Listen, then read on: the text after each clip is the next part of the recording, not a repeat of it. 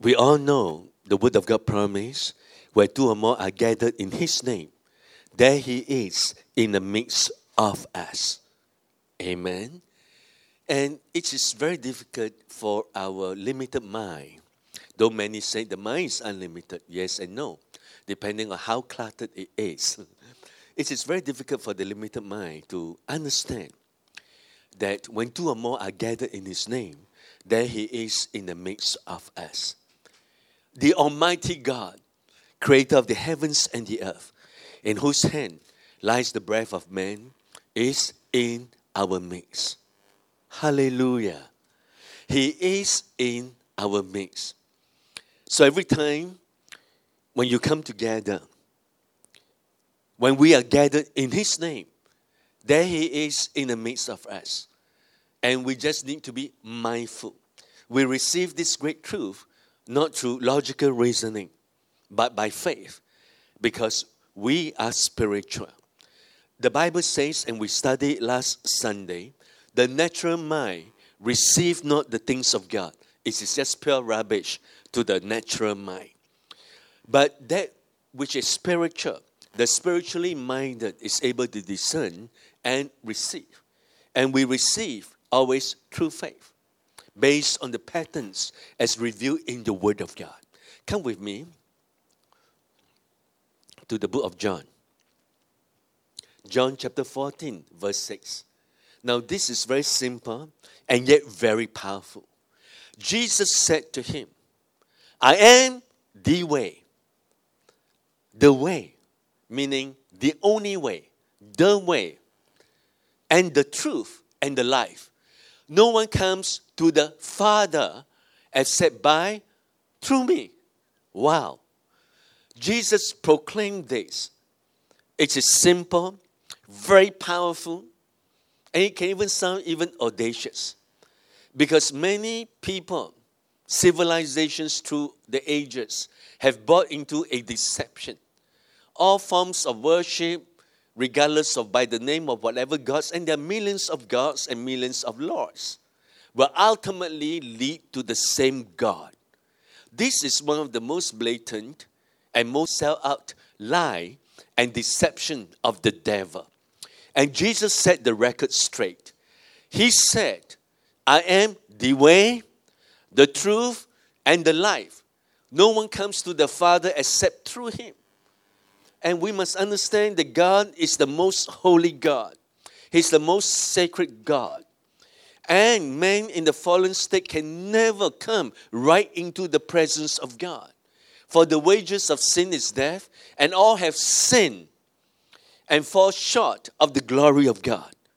And the Bible says in the New Testament, if any man say he has no sin, he's a liar, and the truth is not with him at all whatsoever. All have sinned, though most are more conscious of the sins of others. Many are more conscious and mindful of the shortcomings and the weaknesses and the sins of others rather themselves. And Jesus put it this way, don't say to your brother, let me take that piece of dirt in your eye, when there is a plank in your own eye.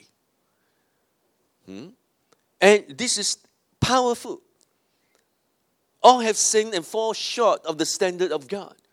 And until we understand that we have sinned and fall short of the standard of God, and that we come out of all forms of self-righteousness and right into the God kind of righteousness, then there comes upon us great deliverance and liberation and blessing from God into our hearts. And Jesus said, no one goes to the Father. Notice he used the term Father. Not just God, as in God per se. And that's the great distinction. Our God, the creator of the heavens and the earth, in spite of his awesome infinite intelligence and wisdom, he chose to become our Father. That we worship him, not because of that trepidation and negative fear that if we don't, he's going to punish us. He is our Abba Father. And no one can come to Abba Father except through Jesus. So unless a man is born again, he cannot see God at all. He cannot come into the presence of God. Hallelujah. So, Jesus is the way, the truth, and the life. The way, the only way towards God, to coming towards Abba Father. And He's the truth and the life, the God kind of life, Zoe life. So, whatever Abba Father represents, to receive from Abba Father, we have to come through the gateway of Jesus Christ. Now that we are born again, we can come to God. So it's not enough to tell someone, God is good. Now this is a great powerful truth. God is good. But there is no way that person can receive the goodness of God except through Jesus. Can you say amen to that? All the power, all the glory, and all the blessings of God can only be received by faith in Jesus. Knowing what Jesus has done for us. He paved the way for us to step right into the Holy of Holies to receive from God.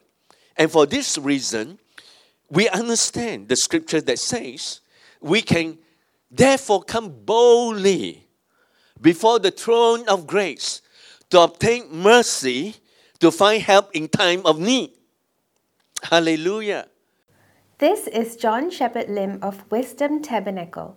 For more resources to build your life, please visit wisdomtabernacle.org.